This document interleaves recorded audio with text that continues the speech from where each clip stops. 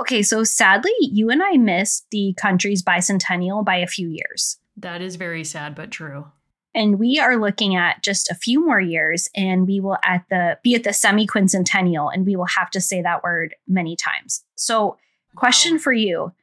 Out of the following modes of transport, which would you be most interested in to celebrate America's 250th birthday? Mm-hmm. Would you like to travel around by train, retro, by submarine, I'm not going to tell you where you're going, by hot air balloon, in a rocket owned by a billionaire, or in a portable cake, but sponsored by Dolly Parton? Well, I am sitting here drinking out of my What Would Dolly Do mug. So I think I have to pick the Dolly, whatever that option might be. But, you know, I do get claustrophobic and I'm afraid of heights. So the hot air balloon and submarine are out. Second choice would be train because I do love train travel. How about you? I'm choosing an option I didn't list because I already chose it, which is a time machine. And I'm just going to go back to the centennial. I'm going to go like 1876 vibes. I refuse to do pre-penicillin time travel, but I celebrate that for you. That's really brave. Thank you.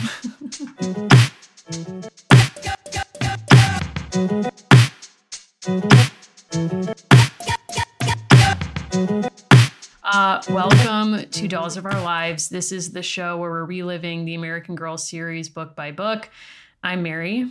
I'm Allison. And Allison, we gather here today to celebrate and give thanks for truly one of the most out-of-pocket books these eyes have read, and that's Julie's Journey, her book 5. If I didn't know any better, I would think that we ghost wrote Julie's Journey. Yes. We didn't. Megan McDonald wrote this book, but this is a book that definitely speaks to a lot of bigger themes in American Girl.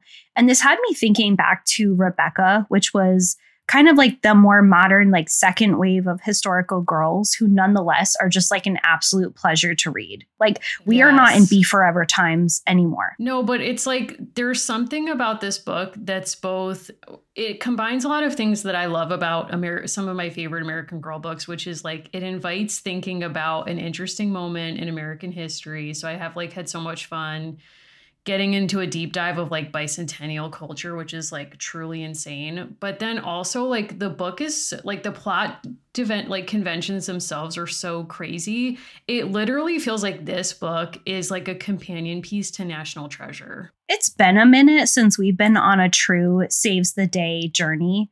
And this book kind of checks all the boxes. Like Julie goes to a new location, like a third place and a third rail for no real, I would say there are apparent reasons, but no real reasons. None that I can tell. Her alleged best friend of the previous 4 books completely drops out for a short period of time. A new person is subbed in. She gets put into a series of contrived situations. Like, I think that Julie could be in National Treasure, but Nicolas Cage could not be in Julie's Journey. Listen, they don't romanticize wagon travel in this book. And I don't think, you know, he's getting older. I don't know his exact age. And I do think, you know, he's put himself in a lot of weird, you know, positions for films. But can he like actually sustain being on a wagon trail? I don't know. I mean, I did see him. Is it the second one or the first one where he's at Mount Vernon in a secret passageway or something? And, you know, we could imagine him like shaking hands with President Ford, but I just don't think he could do like the square dancing in a prairie dress. I just don't think he has what it takes. Who are you casting in the film version of this or like Netflix limited series version? Like who is Julie in your mind? Wow. I don't know that many like tween or younger than tween actors at this moment. So I'm going to cast mine older and I hope that's okay. Oh, slightly older, but I am casting JoJo Siwa as Julie. I think she's got the chops. You know, she came up through Dance Moms. Like she knows about conflict in American history. She's lived it. I don't know. That's just my gut feeling. But like, do you have a different casting in mind? I want Jake Gyllenhaal as the dad because I think that our like slow 6-book breakup with the dad would be healing generationally for a certain group of people.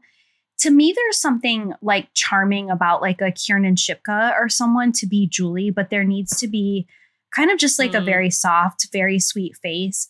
I feel like a new like Linda Cardellini type plays the older sister, and I just like don't know quite who that is. But I think we have to cast them as like very different looking, but somehow still siblings.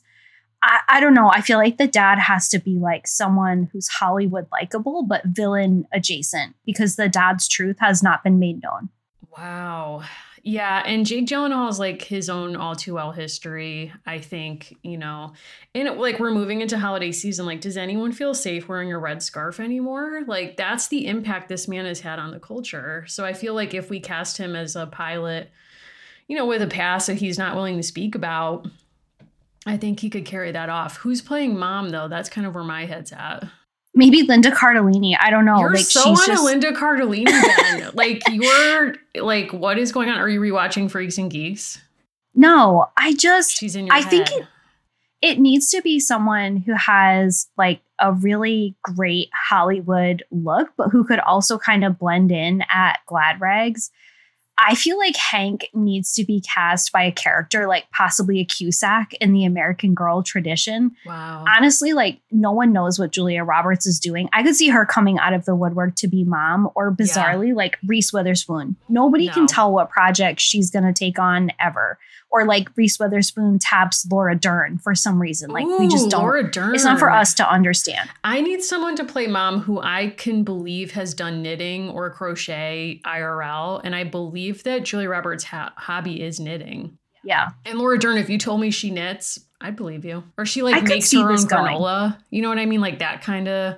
There's moments in my life where I'm like, could I be that person? Who like, you know, just casually is like, it's one thing to be like, I'm throwing together a Chex Mix for a party and then I feel like I'm a 5-star chef, but it's like, it's quite another thing in my mind to be like, and now I'm making granola. Like, like when we were in grad school, we knew someone who was like, yeah, I was eating Lara bars a lot at that period of time. And they were like, why are you throwing your money away on this? Like, you could just be making your own Lara bars. And I'm like, whoa. I can't even begin to understand like what that would look like. And then I remember like Googling it and I was like, should I do that? Should I just like be a person who makes, I don't know. I mean, people can write to me if they think I can pull that off, but I can't play mom is what I'm saying. Like I'm not casting myself, but I think Laura Dern's good. I'll include Linda Cardellini. I think she could carry it off. We need a brunette. So Laura Dern may not be in, but Julia Roberts could. That's true. I mean, you know, maybe Anne Hathaway. I could see Anne Hathaway as a great mom. And it kind of lets her meditate on Princess Diaries from a different angle. It's like she's been a San Francisco tween and teen, and now she's coming back as an adult. Yeah. I don't want to put, you know, before we get into the plot of this book, like you need to know that it's about a bicentennial journey.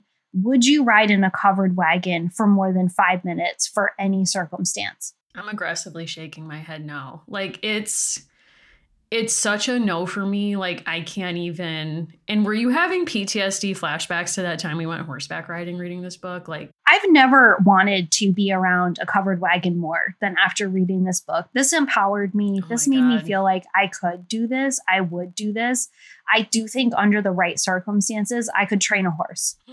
I just believe that in my heart. I think that they either speak to you or they don't. And that's just something I feel I could do. See, this is probably a difference between us is that you read this book and were like, I feel like I could train a horse. I would love to ride a wagon. Whereas like literally last week I went to work and I caught like a view of myself in the mirror and I was like, this outfit inexplicably gives like, I may own a horse, but like, that's as close as I'm ever going to come. Like, I admire horses. I think they're beautiful, but like, do I want it? I mean, when we went horseback riding, even though I'm saying this, I was frustrated because the horse didn't go faster. Right. Like I wanted to gallop. At a certain point, you're kind of like, we were moseying along this trail. It was beautiful. But like, I'm like, let's go. Like, I want to like vroom, vroom. And that wasn't on the menu that day, which is fine. We were all very safe, but I don't know, like maybe I just haven't had the right experience, like, but camping, I mean, that's the thing I'm really objecting to about this book. Like, have you gone camping? Would you go camping?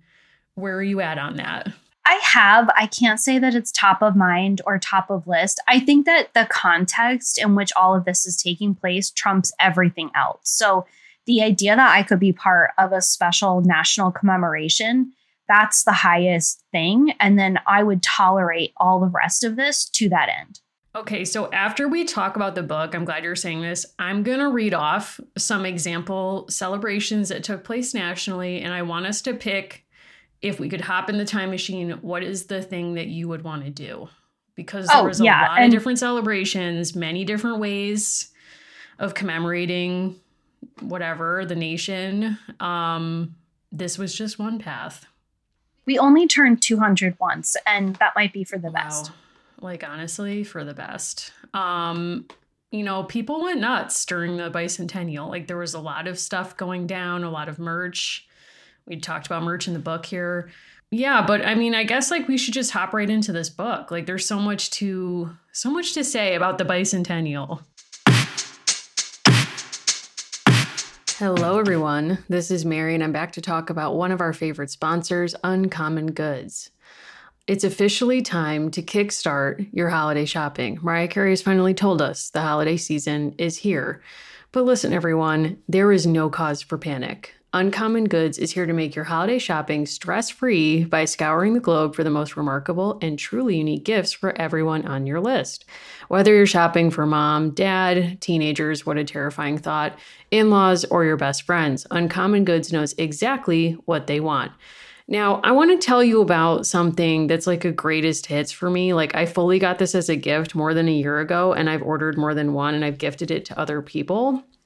And this is me, taking a moment to speak to those of us who maybe are anxious, maybe you love an ASMR video when you're working like I do, or you just love those fidget toys.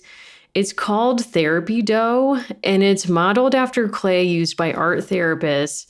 This dough is infused with essential oils for stress relief. And I'm not even going to lie, like, do you need a reason in 2023 to be stressed out? I mean, I guess that's just where I live. Anyway, I got the lavender therapy dough as a gift like 2 years ago at this point, and I absolutely love this, legit love this, have gifted it to my mom, people in my life I love.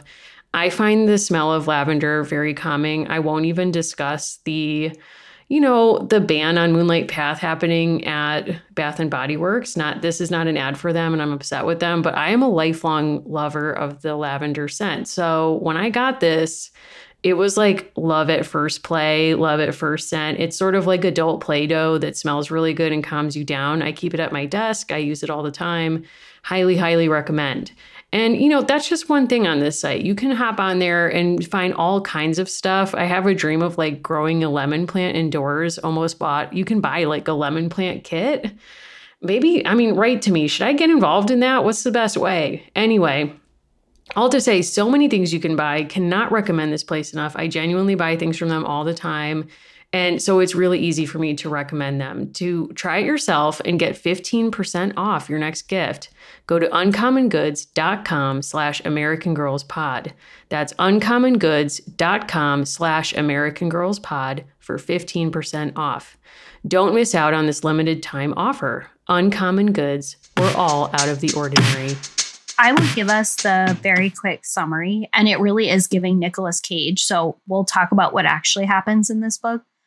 Julie joins her cousins on a wagon train in honor of America's bicentennial. The journey is filled with adventures, challenges, and self-discovery as Julie faces her fears to make an important contribution to the wagon train. When an important document disappears, it's up to Julie to save the day. Megan McDonald said, "You're not letting me write a Saves the Day book? Too bad." That's what you're getting. She was like, "I'm not just saving the day, I'm saving our country." Yeah. She was tasked with setting a story in 1974 about a 10-year-old. And she said, "Try again. I will have this girl turn 10 years old circa Earth Day, 1976. And I will set book 5 then mysteriously almost right after, from June 13th to July 4th, 1976. And she said, "Oh, you want a California story?" Yeah, she's going to be in Pennsylvania. She's in Pennsylvania. She took us to Valley Forge. And for that, I may never forgive her, because I didn't need to hear about George Washington in these books. Like, this is not his space, but here we are again. I feel like there's like, I'm not floating a conspiracy theory, but I feel like Megan was like, "I want the books to be set in 1976. And American Girl was like, "We hear what you're saying, but no, because we do our whole 4 thing." And she was like, okay, that's cool. And then basically like played fast and loose with time. And honestly, I respect her for that. She wanted, I think, also, and this is something that is absolutely already playing out with the way that the country is celebrating on a national scale, the 250th. I think it somehow felt incomprehensible to have a California girl be all in on the bicentennial, in spite of the fact that people in California like very much went all in, wore garb that would not have been worn in 18th century territory that becomes the state of California. But regardless, I think they wanted to situate her in a real place that would have resonance in a kind of throwback to other characters. And I think there's something culturally where people want to explore the story of the revolution only in certain kinds of places. And yes. Valley Forge felt like a likely candidate. It makes sense that we didn't touch Philadelphia. That's kind of Addie country. But it absolutely tracked for me with the way that national conversations are going, that instead of just doing a California story justice, we had to go to a battlefield on the East Coast. Yeah. And it's interesting, too, because of all the Revolutionary War sites they could have chosen, they chose a place that was known for its hardships. And, you know, yes, it's a place like associated with Washington and his military prowess, ?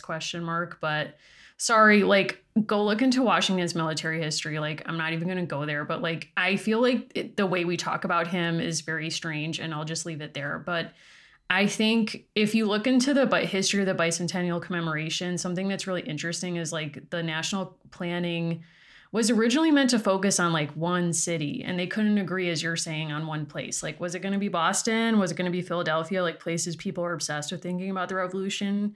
And like basically that falls apart. So then they're like, okay, we're going to do like local state focus. And so we have like all of these different initiatives that we'll get into. But it's interesting that like the book kind of mirrors like the national like conflict over it. Like instead of focusing on one place, it does kind of take us, yeah, we're in Pennsylvania, but I think like having the reference to like the Alaska wagon and she's coming from California, we get on a plane to get there. It's like we're trying, I think Megan was trying to kind of emphasize like this is a national movement ?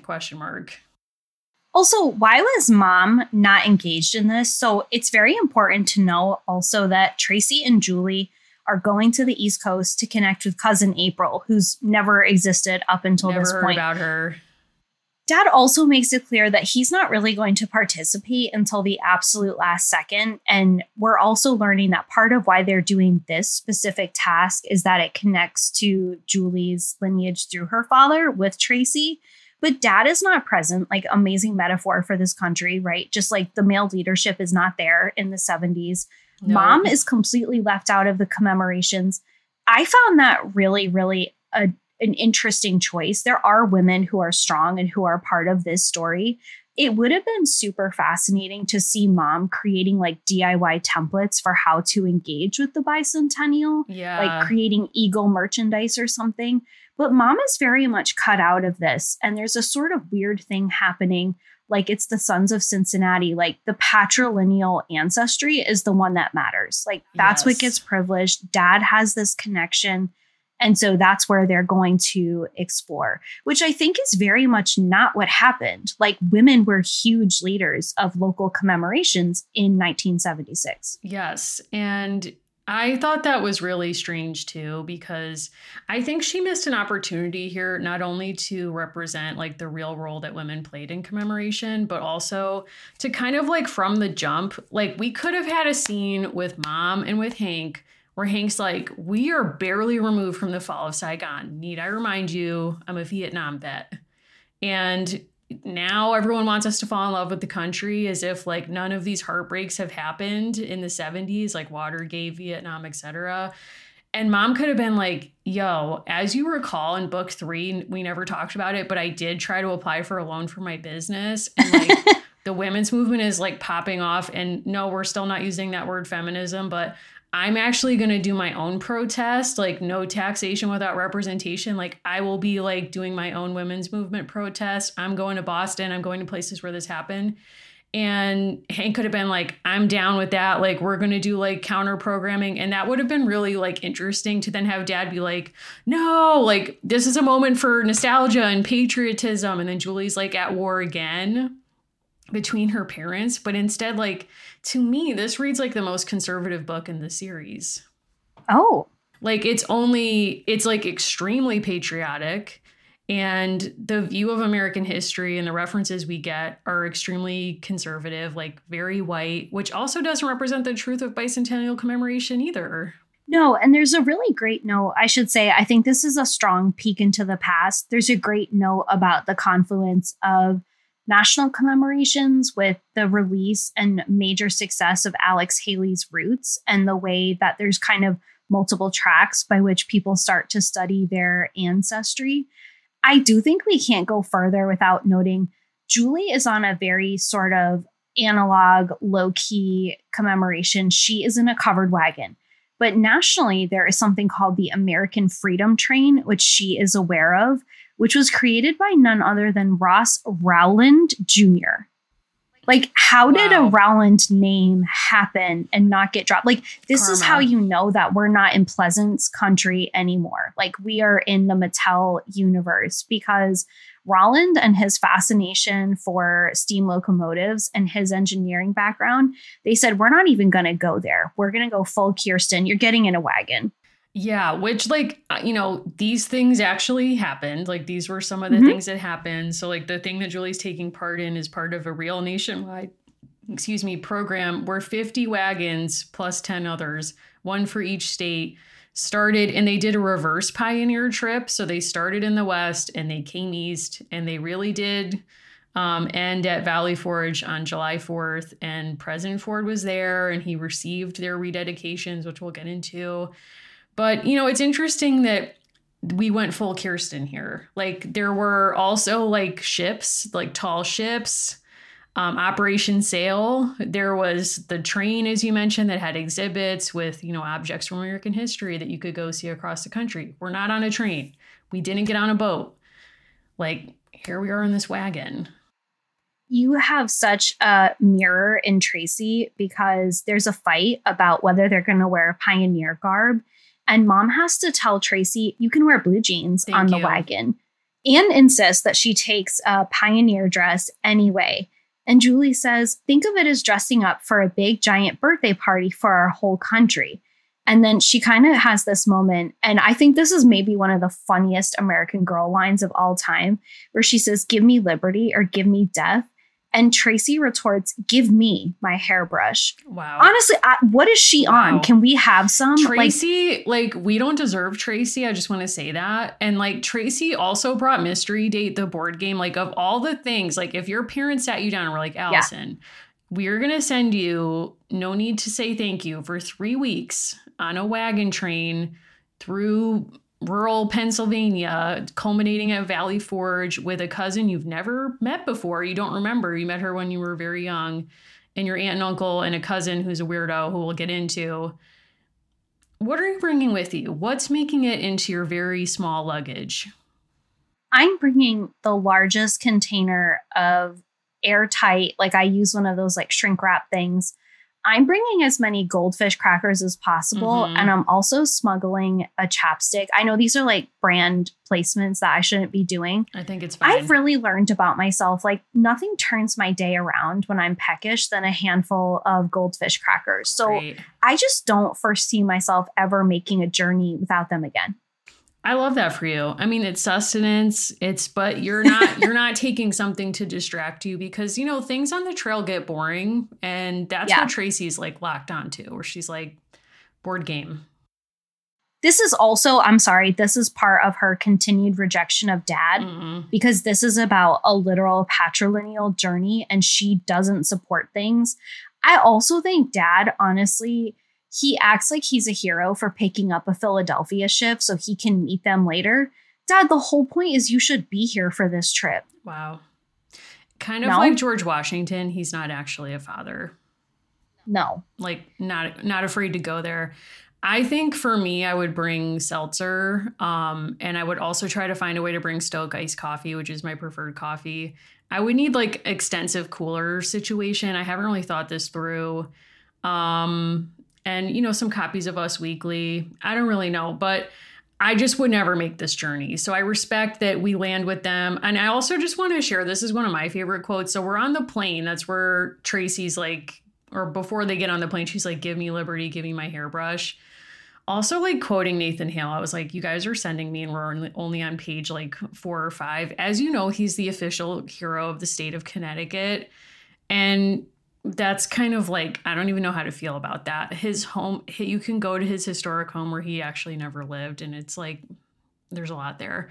But she says on the plane, Julie, after having the exchange with her dad, it was strange to think about George Washington and his soldiers, pioneers like Laura Ingalls and her family, and now her own family flying through the air in a jet plane, and how they were all part of the same country. They were all connected.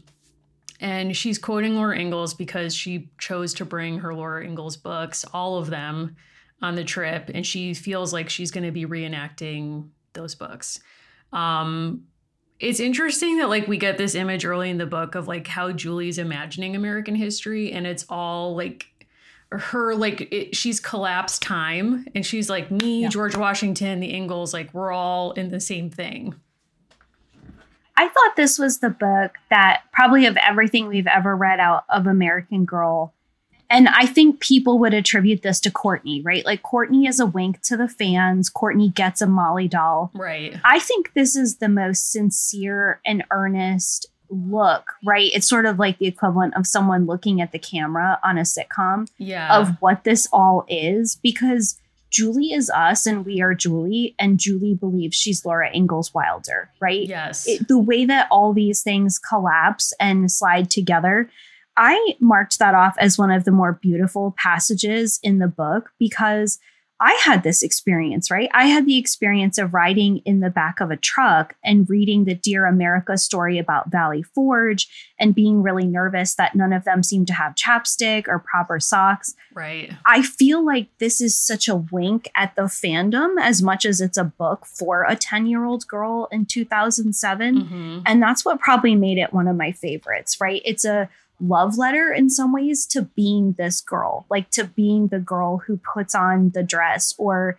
wonders what it would be like to live inside the Laura Ingalls Wilder books. Yeah, and actually is willing to go places and do things, as you're saying, that make you imagine like, oh, wow, like I'm in a place where George Washington walked around. Like we've all had that sense of wonder if you're interested in history at all and you go to a place that's historic, you're like, oh my God, like people lived here like 300 years ago or whatever. And you do have that sense of wonder. So it's really cute that on the plane, like we get that reflective moment from her. And she sets out at the start of the trip, her mom gives her a journal and she writes down that she has the following goals for this trip: to ride a horse, learn pioneer stuff like building a fire, sleep in a tent, make friends with cousin April, do something special for my country. And I thought that was interesting because I guess, like, I don't know if I'm too cynical, but do you think that kids today, like, have that sense of patriotism too? Like, is it instilled in the same way? Is it as deeply felt? I don't know. Like, I'm more curious. I don't have an answer to this, but like, I think that that's where you can kind of see the brand stepping in. And from the very beginning, like patriotism was something they wanted to inculcate in girls in particular by putting them at the center of these stories. But like, is the same desire to instill that like within the brand now? Like generally, like, is that something that kids' books do? I think there's such a discomfort, right, around asking people to make certain kinds of connections, right? Even the connection with Laura Ingalls Wilder, it has some, like air of distaste or discomfort, right? Because there are aspects of her stories that are really abhorrent, Mm-hmm. So this book being now 16 going on 17 years old, that's changed. So much has changed. At the same time, most people do still expect children to pledge their allegiance to this country, right? Or people are being raised in communities where, a deep connection or love of country is expected and nurtured and encouraged. And for other people, right, deep criticism of their country is their way that they show that they are loyal. So I don't have an answer, right, I don't think nationwide, right, there's a consensus. I think we look back now at this commemoration almost 50 years out, and we can kind of it's sort of like a marriage recommitment ceremony, right? Like it kind of reeks of desperation on a national level. Like if the country was a pair of like real housewives and husbands, it's like, no, like we're just going to Hawaii to reconnect. Like the country desperately needed to have something that would bring people together. And I think Julie here is a vehicle for showing like it worked for some people, right? Julie is a little bit cynical about some things, right? Like her, not cynical, but she's tried certain things and not had easy wins. Her, you know, attempt to actually enforce Title IX or her attempt to save the Eagles. These weren't quick and easy victories, but she keeps trying. Yeah. And I think like having this be a story about a child, I think makes it a bit easier to purely focus on the narrative of nostalgia or like reapproachment, rededication, because you don't have someone like Hank in the story who has, you know, an adult experience, a very recent experience of something that feels like a betrayal or like a trauma. And you don't have someone involved in the civil rights movement. You don't have someone involved in Watergate, you know, all these things that have made the 70s feel depressing to people who then, for whom like the bicentennial had to be this healing moment. Like when President Ford writes his autobiography, like he writes about the bicentennial purely as something that he claimed healed the nation. And that was like basically what his whole presidency was about, like pardoning Nixon, wanting to get the country back to a place where people didn't feel disengaged from their citizenship, but actually like were proud of being American. And I think the bicentennial is a moment where you can see like how desperate people were to make that happen. Julie also feeling like there is a clear place for her, you know, that by putting on the dress, that this kind of gives her buy-in and that she's able to participate. Something I found kind of intriguing and in line with American Girl overall, but something that like we've just seen so much of, very much giving us Felicity vibes. So much of this book, we kind of like get all this backstory and preamble of why she's doing this wagon caravan. And then I would say more than half the book is about her struggle with a horse. Yes. Which you're like, is this a metaphor? I mean, in the Felicity books, it's so obvious. It hits you over the head. Like the horse is literally named Penny for independence. And it's sort of like, I need to liberate this horse. Like I need to like make my world safe for independence. And in this book, it's like, okay, so we get to the wagon trail. She meets April and her other cousin, Jimmy, I think his name is. And her cousin and family are farmers. They're on their own wagon. She's and Tracy hop in. They're going to spend 3 weeks together on the road.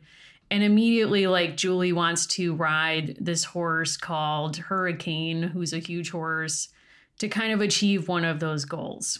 We also learned that part of this, there's this ongoing saga and tension of the people who sort of like seem to be here for the right reasons and the people who are just trying to sell souvenirs. Yes. And it's extremely important to Julie, and this will become like the central crisis of the book that she solves, to suss out which camp people are in.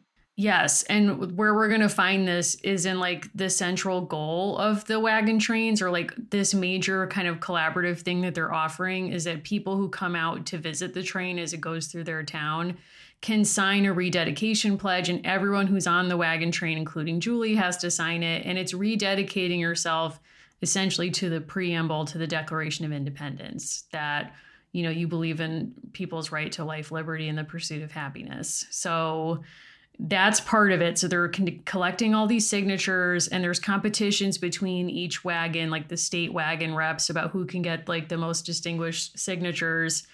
But there's also like these souvenir hounds who are like following the wagon train. And April kind of drops on page 21 the rules of Fight Club and or the wagon train. Stay together, safety first, especially when cars are on the road, and no making money by selling wagon train souvenirs to people along the way, !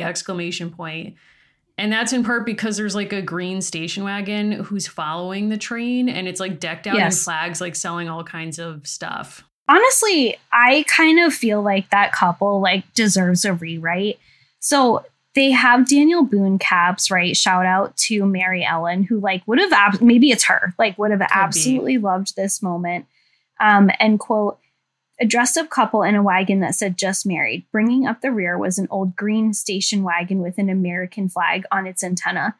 say what you will about Megan McDonald. Like, she's going to give you the clues. Like, the green is how we know that he's greedy. Yep. Right. Subtle. And as much as like we're exploring Julie's ancestry, right? Because dad has sort of set all of this up with the cousins and the family.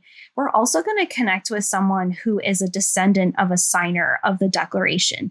And for Julie, that's a really especially important moment that she gets to have. It also makes you think about, you know, a very small number of people put their names to the Declaration because that was potentially, or it was a seditious act and potentially signing your own death warrant, right? Depending on how the war would have turned out. And the thing with the 1976 effort is it's about quantity, not quality. And Julie's like, yeah, but we need certain people to sign also. And it kind of speaks to this thing of she almost values it more once there's a Declaration celebrity. I think that's definitely true. But like every other book in this series, I also think there's an emotional wound at the center of the plot. And I think for her, it's like, Dad's always at the core of everything. But I think when she falls off the horse, so like April finally is like, do you want to ride Hurricane? And she's like, yeah, sure, whatever. And Hurricane, like she's going fine. And then she actually gets what I wished for riding a horse, which is Hurricane starts to gallop. And then it stops abruptly and like flips her over into a creek. So she gets soaking wet. And I think she's embarrassed. And April's like basically immediately like, okay, like get back up on the horse. Like that's the best way to learn, like on your first try. And so I think like because then she wouldn't be scared and whatever. And Julie's basically like, I'm out, like I'm done. And she ends up being like really like giving the silent treatment to April as if that has like helped anything ever. And she's kind of sulking by the fire at night, and Tracy and April end up playing mystery date together, and they're laughing in the tent, and she's alone.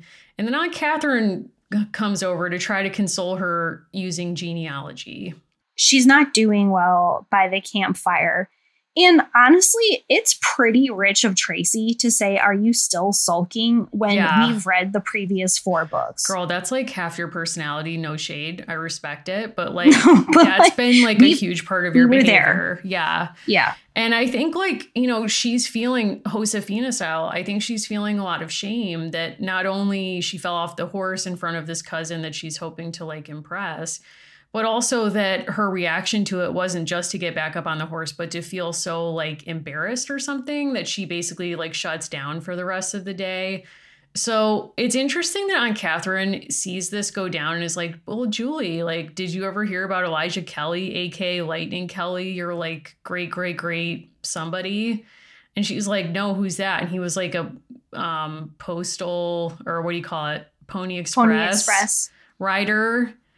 And the way that she moves through this is she's like, wow, I thought about what Lightning Kelly would think about me like falling off the horse, and I bet he would have laughed. And that's how she kind of snaps out of it. But then she's like, it's like when you have a fight with someone and you're like embarrassed about how you behave during it, and you can't just say like, hey, I feel embarrassed. Can we just like move on? I'm sorry. Instead, she's like, I think that's where the idea to like get the oldest signer, the oldest person in Pennsylvania, who's also a Revolutionary War descendant or signer descendant, to sign the rededication. I think she's like, well, what if I do this like overcorrection, impressive thing, and I do it with April on a horse? Like that will right this embarrassing wrong.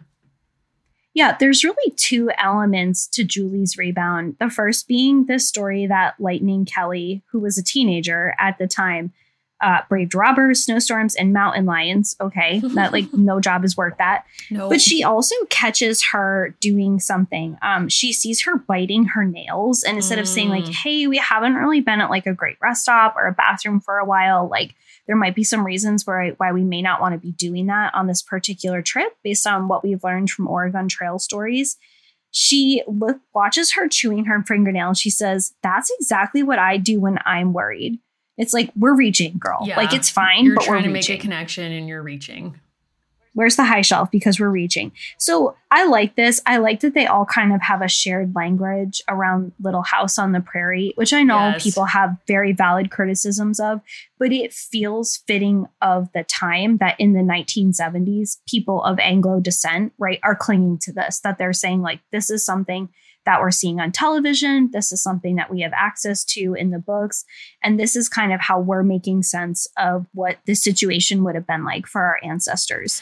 Yeah, I think that's an important point. But I think what's interesting is like the books take even a wider berth on that than the actual like documentation for this trail. Like the official program of the trail is online at the Ford Library Museum, which we'll share. But they kind of explain like what they think they're doing with this and whatever.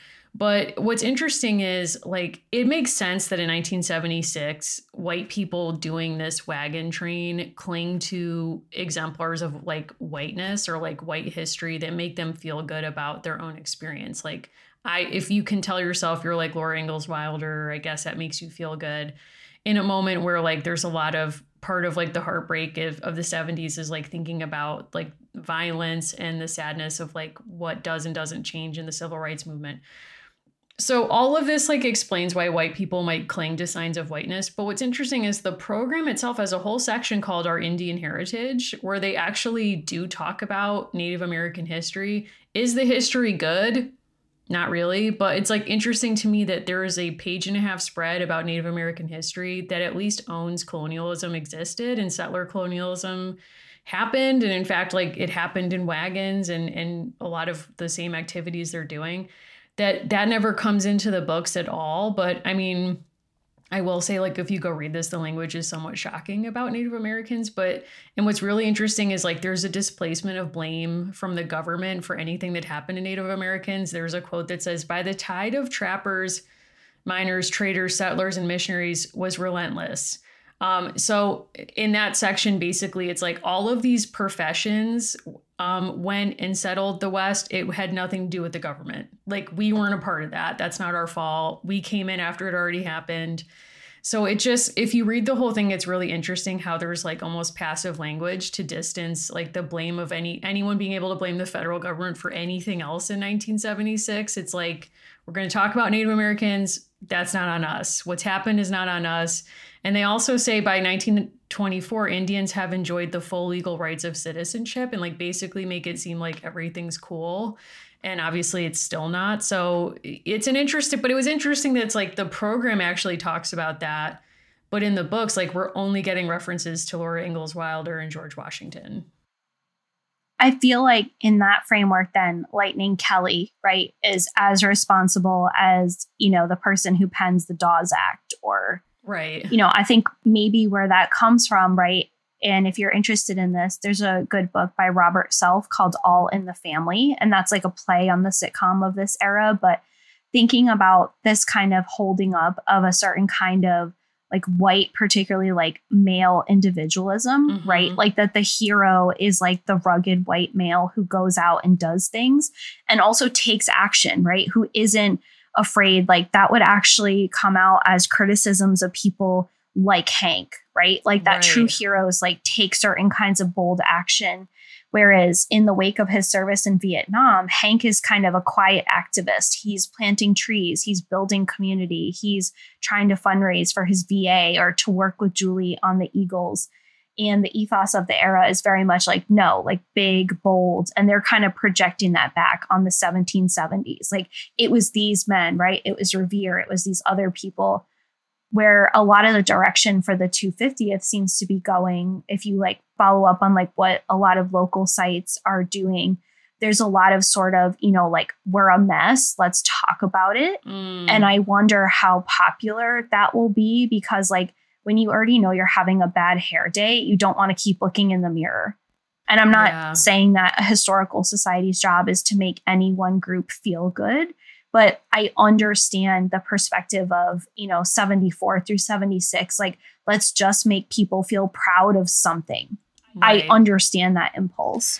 Yeah, I understand the impulse. I think what's interesting that's not in the book either is like the actual, like all these efforts by groups to celebrate in an inclusive way. So not just to do like white pioneer stories or histories of like white founders, but like the bicentennial was a moment when like Black history, public history movement started in DC and like women's history and Black women's oral history projects at, what's now Harvard, but was Radcliffe.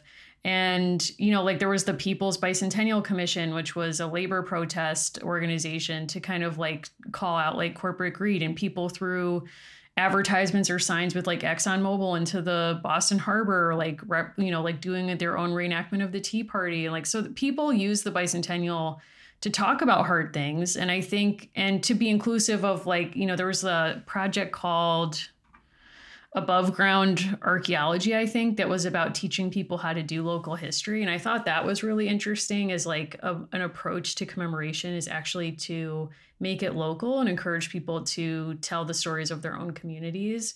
And so not to do such like a top down, like it actually is, it's probably for the best that the national movement localized in one city failed, and that all these state and local movements happened instead, because it opened up a lot of different means of talking about what it means to be American. And I hope maybe that will happen for the sesquicentennial? We're semi-quincentennial. Semi-quincentennial rolls right off the tongue. I'm sure the branding is writing super itself. Catchy. Yeah, of course. I'll recommend also a book called History Comes Alive. And that has this very central idea. It's an important book in public history because a lot of public history explodes out of and is like the impetus for really good work around the bicentennial.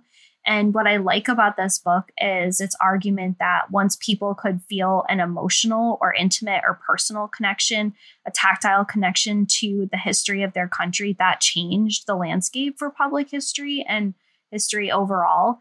And to me, that really made me think, would there have been an American Girl without a successful bicentennial? And you can measure success differently, but that is essentially what makes a Pleasant Rowland Girl Boss possible. This idea that you learn something, right, by putting on a certain kind of dress, that you learn something by interacting with the past in an emotional way, and that's positive. I think it's not a coincidence that gets mapped onto girls, right, to do a certain kind of effective work, or that Julie is the one who does, all these interesting tasks in the book. But it really made me think like, gosh, this is sort of a weird love letter and preamble to American Girl as a thing. Yeah, I mean, I think it definitely is. Like, I think also the notion that the personal is political, like, and you could take it further, as you were saying, like that the personal is historical, is something that, is especially open to women in this period. Like, as the women's movement is like literally involving themselves in the bicentennial, like to their own ends. But, I think like involving families, like doing the wagon train is like really a family activity. People literally leave their jobs to take their family on this once in a lifetime adventure for however long they do it. Like imagine if you started in Alaska and you just like went on the whole journey. It's like, what, 6 months or something? Like, I mean, that's too long. Yeah, I couldn't. I mean, I'm like a true Beverly Hills camper. Like I'll stay in a hotel. I'll come hang out with you in the woods during the day, but like at night, I'm going to need air conditioning and like a no bug zone. That's just me. That's just like me setting a boundary for myself. But like I celebrate people who love camping. I have a really good friend who went camping a few weeks ago, and I sent her a text that was like, just drop a pin. Are you safe? Like she literally posted this beautiful picture of her with some friends in Vermont and was like having the best time. And I was like, are you safe? Like, I'm scared looking at this picture of you out in nature after dark. But, needless to say, I could see Pleasant being into this, but I could also frankly seeing her be part of like the pure nostalgia of it, because we have to remember that at the same time this is happening, like President Ford is like basically trying to make fetch happen. Like the bicentennial is his fetch, where he's like, I need a moment that's going to make people like me again and believe in the country under my leadership. Again, he was a one-term president, like didn't work out for him. But, Ronald Reagan is becoming the leader of his own party. Like he is not even the leader of his party. And what's Reagan running under? Like, I'm proud to be an American. Let's make everyone proud to be an American again. And so there's not only people willing to have complicated conversations about their own citizenship and nationhood, but also people who are like actively hoping to rewrite the past or like write out hard conversations about it, because, of like this kind of imperial nostalgia is beneficial to them. So I think there's a lot of competing things going on. And I could frankly see Pleasant being part of that too, of like, I only want to talk about success stories and I don't want to get into like complicated plot lines. Let's not forget Jimmy Carter. Like Jimmy Carter Can't write him is out betwixt these men. And I have a sense that Julie would be a fan, that Tracy would maybe want to vote for Jimmy Carter. Like, she'd be all about Amy Carter. I mean, the cousins at least. Like, oh yeah, Amy, iconic. Why do you think we are traveling with cousin April, who's otherwise a somewhat forgettable character, and leaving behind Ivy? I don't know, but I don't like it. Like, I feel like the only reason we're here, the only reason April's here is because we needed a family to latch these two onto, basically to go on the wagon trail. And I think Megan was like, it's beyond the pale that dad would be willing to do this on his own with the girls. And mom is obviously like, we support a small business owner. Like, she's trying to get the shop going. And so I think like basically this was a contrivance to get us on the wagon trail so that we could kind of have a bicentennial moment. Because I think if you were writing during this period and you're thinking about big moments in American history, I don't know why, but like this is something that Megan was like, there will be an important bicentennial moment. I guess I really loved the conversations that Julie and Ivy had as they were looking ahead to the new year. And I hate that 6 months into the year, we have dropped BFF Ivy like a hot potato. We're at the campfire and she's nowhere to be seen. There would have been something really exceptional, I think, in this series about Ivy coming along and Ivy being part of these conversations about belonging and citizenship. And as much as I absolutely adored this book, there is something about, right, in this country, and I understand it, her desire to find the descendant of the signer of the Constitution that just isn't interesting to me, right? Like, that person does not have any more claim than anyone else, which is the point, right, of saying fellow citizens, right, and we the people, right? It's the empowering of like out of many one. And instead it's like, yeah, but we really like the person that matters. And I think that's really like the challenge of the 250th, like actually meaning it, that all of these people matter and not falling back on, singular people like John Hancock, right? Yeah. Who has relevance, has importance, but isn't this whole story. I mean, yes, I'm 100% with you, where it's like that's why this feels like the most conservative book in the series, because at the end of the day, it's a story about how the people who are elite at the signing of the Declaration are still considered within the hierarchy of 1976 to be elites. Like, this man is famous because he's the oldest man in Pennsylvania, oldest person, 102. But he's like low key, like, my great whatever, like signed the Declaration. And they're like, oh my God. And then like as if they didn't believe him, or he's like decided to really flex once he's like, well, you're not going to sell my signature, are you? Because that guy in the green station wagon was there when they arrived on the horse. First of all, they passed up a day at Hershey Amusement Park to go on this misguided adventure to get an old man's signature. I'm sorry. That was a mistake. I'm sorry. Mistake. Let's also say it. There is a strand of this book, despite having certain conservative patriotic beliefs. If we are to support Mom, let's support free enterprise, right? Let's support Milton Hershey. I don't care about the souvenir seller. I think the souvenir seller is great. Like, to me, like, I respect the heck out of that hustle. Okay, thank you for saying that, because to me, that is one of the great contradictions of this book, apart from the fact that we're like, let's celebrate equality, but also the man who's a descendant or could be in the Sons of American Revolution is the best. There's also the contradiction of one of the Fight Club rules being that you can't sell anything, when I'm sorry, this entire thing is a capitalist enterprise. Allison, if you look at the program, I'm going to send you the link to this. There is a ad in the middle of the official program put out by the federal government. Oops, I'm banging my desk so hard I made my microphone fall, but that's literally just an ad for an ugly commemorative coin. So I'm like, I'm sorry, you can't. I want to speak on that coin. Oh boy. Yep. Should have known. My grandfather collected those coins. My grandfather was in a fife and drum group. He was born in England. Didn't matter. When he got over here, he picked a side, and that side was fine. America. So he collected those coins. Guess how much you can get one of those coins for today on eBay? Just guess. Like a good one.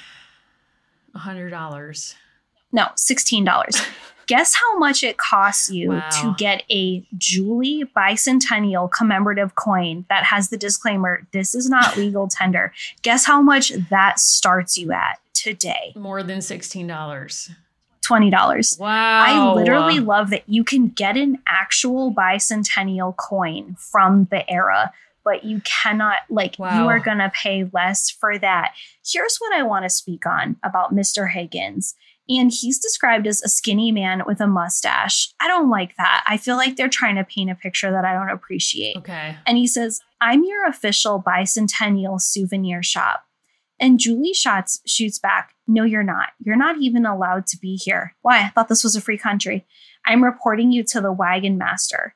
And then Mr. Higgins, who I feel has earned a right to be here after following that stinky caravan, says, now hold on just a Ben Franklin minute. What did I do? Now, the missing scroll, that's a problem. Mr. Higgins, obvious ancestor to Ben Higgins of Bachelor fame, should be allowed to sell merch at the country's birthday party. Or what was the point? Wow. Why did we fight a war? I mean, you could make the argument that the central core belief of American nationalism is free enterprise or capitalism. And, many Republicans would say that. And I do think it's true. I mean, I think the fact that you can look at the bicentennial, and we can share links to this, there were so many commemorative products sold to celebrate the bicentennial. Like every brand was getting in on it. The government was selling all kinds of stuff. So this farce, yeah, exactly. Tractors, lunch boxes, you name it, all the coins, clothing, all kinds of stuff. There was clothing companies selling Revolutionary era looking costumes because whole towns decided to live a week like it was 1776. My mom grew up in Westerly, Rhode Island. They did this. My grandfather had to grow long sideburns, and they had fines for men who didn't, who didn't grow their hair out and all this kind of stuff. People went off. So this, I think it's such a weird contradiction or a farce that first of all, there would only be one unofficial souvenir huckster going on the wagon train. I'm sure there were lots of people selling stuff and souvenirs. I mean, souvenirs are just a part of commemoration. It's everywhere. If you go to any parade, there's people selling stuff on the street. I just find it so strange that they were that's we can't have that. That's a huge no-no. No, and we have kind of glossed over this because it's not ultimately the most interesting. There's the twin crises of Julie having an issue with Hurricane and then having to learn how to ride her again. And that ultimately ends up being related to the fact that the scroll with Mr. Witherspoon's signature, obvious ancestor of Reese, also goes missing, right? So it's yes. Julie loses her confidence. We lose the signature. She ultimately figures everything out. And so she is kind of anointed to present this gift to President Ford. If you could pick a president of this era to meet, would it be Gerald Ford? Absolutely not. I would meet Betty Ford, but she wasn't even there. She didn't go to Valley Forge that day. Yeah, she knew what was up. She was selling souvenirs elsewhere. Carter, no question. That's right. I mean, you still could. I still could. I hope he's okay. But and also what's very odd about this whole thing. So when she finds, she gets the signature, she and April, they come back and another state, doesn't matter, another state's wagon supervisor has stolen the scroll with the old man's signature because he thinks that will, people are that's the most amazing signature. Whoever has that gets to present it to Ford, which who cares? So then Julie figures this out and is he stole it. And then she goes into his wagon and steals it back.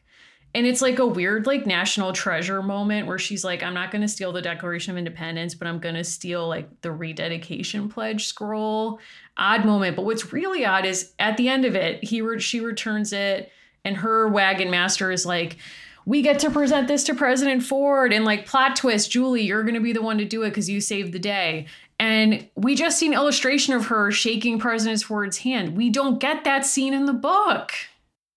It's very much how at the end of the Molly series, we don't actually get the full catharsis of what happens between her and Dad. And again, this book has, paternity questions and struggles laced throughout it. The way they choose to end it is kind of by zooming out and suggesting that Julie has this moment with President Ford. And I know that in the next book, she's going to get further engaged in politics. I do have to imagine that this being written right on the cusp of the Obama era, definitely impacted almost like the authors and the teams like hedging their bets, right? Like democracy is going to go in one of a few directions in the next few years as they leave the Bush era. And thinking about like the intense protests that swept the country around this time from, before, like protests of the wars in Iraq and Afghanistan, protests through Occupy Wall Street, like Megan McDonald is kind of forced to revisit the bicentennial right in that moment. And I think honestly succeeds very well at not giving us something like super corny, which is hard. Yeah, I mean, I found this book to be really fun. And I do think, like, to your point about Obama, like, I think there is like a through line, maybe like the C or D list plot line of like Julie being really invested in getting, she makes the connection of like, when they're like, we need to get signatures on the rededication pledge. And she's like, I have experience. Like I did my own basketball petition. Like, have you read book one? And they're like, okay, cool. But it seems like that's a way of encouraging to kids reading this book. Like, hey, like another way of like thinking about commemorating your citizenship is to actually like participate in current things going on. And I think that was like something, at least in the zeitgeist around the era of Obama's campaign and that whole moment in politics. What did they have against Hershey Park? I think Hershey is a fascinating story about company towns. I guess we're not getting that. Well, and it's like, we didn't even have a conversation about the fact that it's legally not chocolate. You can't call it chocolate. True. But it's like, I would have loved to gone into that. Like, I would have loved to have gone on the tour, gotten a free Hershey kiss with Julie. But I have done that. I have done that as well. And, it was a great time. Enjoyed it. Been to Valley Forge. I don't think I've been to Valley Forge. I'm okay with that. I read the Dear America, and I feel like that really like taught me everything I need to know. Like, I feel like I was there in a sense. But I mentioned before earlier that I wanted to take you on a tour of other bicentennial commemoration events and see which ones you would want to attend. So here's just like a wild speaking. We'll start at Valley Forge. So that day, July 4th, 1976, President Ford goes to Valley Forge, where a choir is accompanying Neil Armstrong as he recites the Battle of Valley Forge. Would you want to attend? I'm not there. Okay, interesting. Do you want to attend a congressional joint resolution being passed that posthumously made George Washington General of the Armies of the United States on January 19th, 1976, with restored Washington's position as the highest ranking military officer in U.S. history? Obviously so important to maintain that. That would be a pass as well. Would you want to celebrate the birth of the first baby born on July 4th, who was coined the bicentennial baby? Maybe.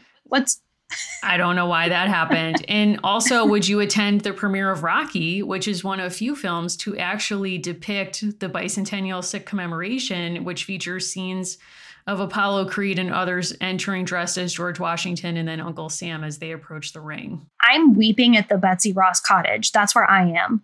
I'm putting Betsy Ross Cottage in scare quotes because that's like a topic near and dear to my heart. Would you want to watch Schoolhouse Rock, which were commissioned for the bicentennial? You don't like Schoolhouse Rock? I'm Just a Bill? I don't want to lose listeners. I generally don't care for cartoons, and I don't like cartoons lecturing me. I'm sorry. I know that's a very... Bill. Would you want to go to Denver, which rejected the Winter Olympics, sealing the fate of the United States to not host any Olympics during the bicentennial year? That's high on the list, yeah. They rejected the Winter Olympics because of the cost. So it was in Montreal instead. Would you want to attend the unveiling of an alphabet noodle version of the Declaration of Independence presented to President Ford? Yes. Okay. Would you want to attend the state visit of Queen Elizabeth and Prince Philip to the White House aboard Britannia, where they actually to Philadelphia, where they presented President Ford with another bell cast from the same mold as the Liberty Bell, which is now at Independence Hall? I want to be at the Liberty Bell. I want to separately meet the Queen, and I want to meet Consort Philip. I don't want to be around her for the bicentennial because it feels uncomfortable. Like, we can't have the conversations we want to have then. Do you want to be at the bicentennial parade where Johnny Cash was the Grand Marshal? No, I don't care for that. What? Wow. Okay.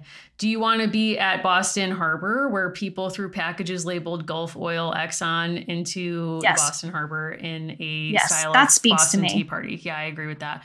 Would you want to watch Roots with James Baldwin, who then wrote a really interesting essay about it in which he makes direct comparisons to the bicentennial year, and this being a kind of birthday present that Alex Haley has offered the nation that they may or may not be prepared for? Yes. Okay. End of my tour. I would also want to do that. I think I would want to be able to hop on a jet so I could like be around the Queen Elizabeth, but hoping that I could talk to her tomorrow. I would love to be at a private screening of Roots. Like, I think there's kind of a patchwork of things I would want to do, but really I want to be photographed at a spinning wheel for Time magazine. That's kind of like, wow, like humble me, right? In my outfit. I did just buy a 19th century costume again last week. So for what? For private use? Like work? What are you talking about here? What's happening? Private use makes it sound more interesting than it is. Okay. It's for both like everyday and no day. Like, what is I saw it and said, it's a 19th century woman's plain dress, and I already have like the other accoutrement that I need. Okay. And I said, I just have to have this. Like, cool. You know, the way that other people react to shoes, I was like, I have to own this. I respect it. You know, I think we have different styles of commemoration, and, you know, to quote Julie, like, that's what makes America great. We're all connected. She didn't know that would get put on red hats. Like, we can let her have that. Whoo. Yeah, we're going to let her have that. Speaking of greats, yes, we're moving from this, like, you know, after this, we are going to be covering Britney Spears' memoir, which I feel like will be the talk of town for a very long time. Yes, we purposely wanted to allow some time for people to get it, to read it, to process it. We needed the time, but we're going to be covering that on our December Patreon. So if you've not joined us there, please do. Upcoming episodes, we're going to be doing a book called Meet Me at the Fountain, which is a history of malls, very American. So we have some really exciting stuff coming up. We'll have watch alongs, I'm sure. And the Discord community is such a fun place to have conversations about like truly everything. So thanks for everyone who supported us by buying our book. If you've not bought it, please check it out. Please post about it if you enjoyed it. That helps us out. Thanks everyone who has supported us along the way. We just really appreciate all of you. And we'll see you on our next episode.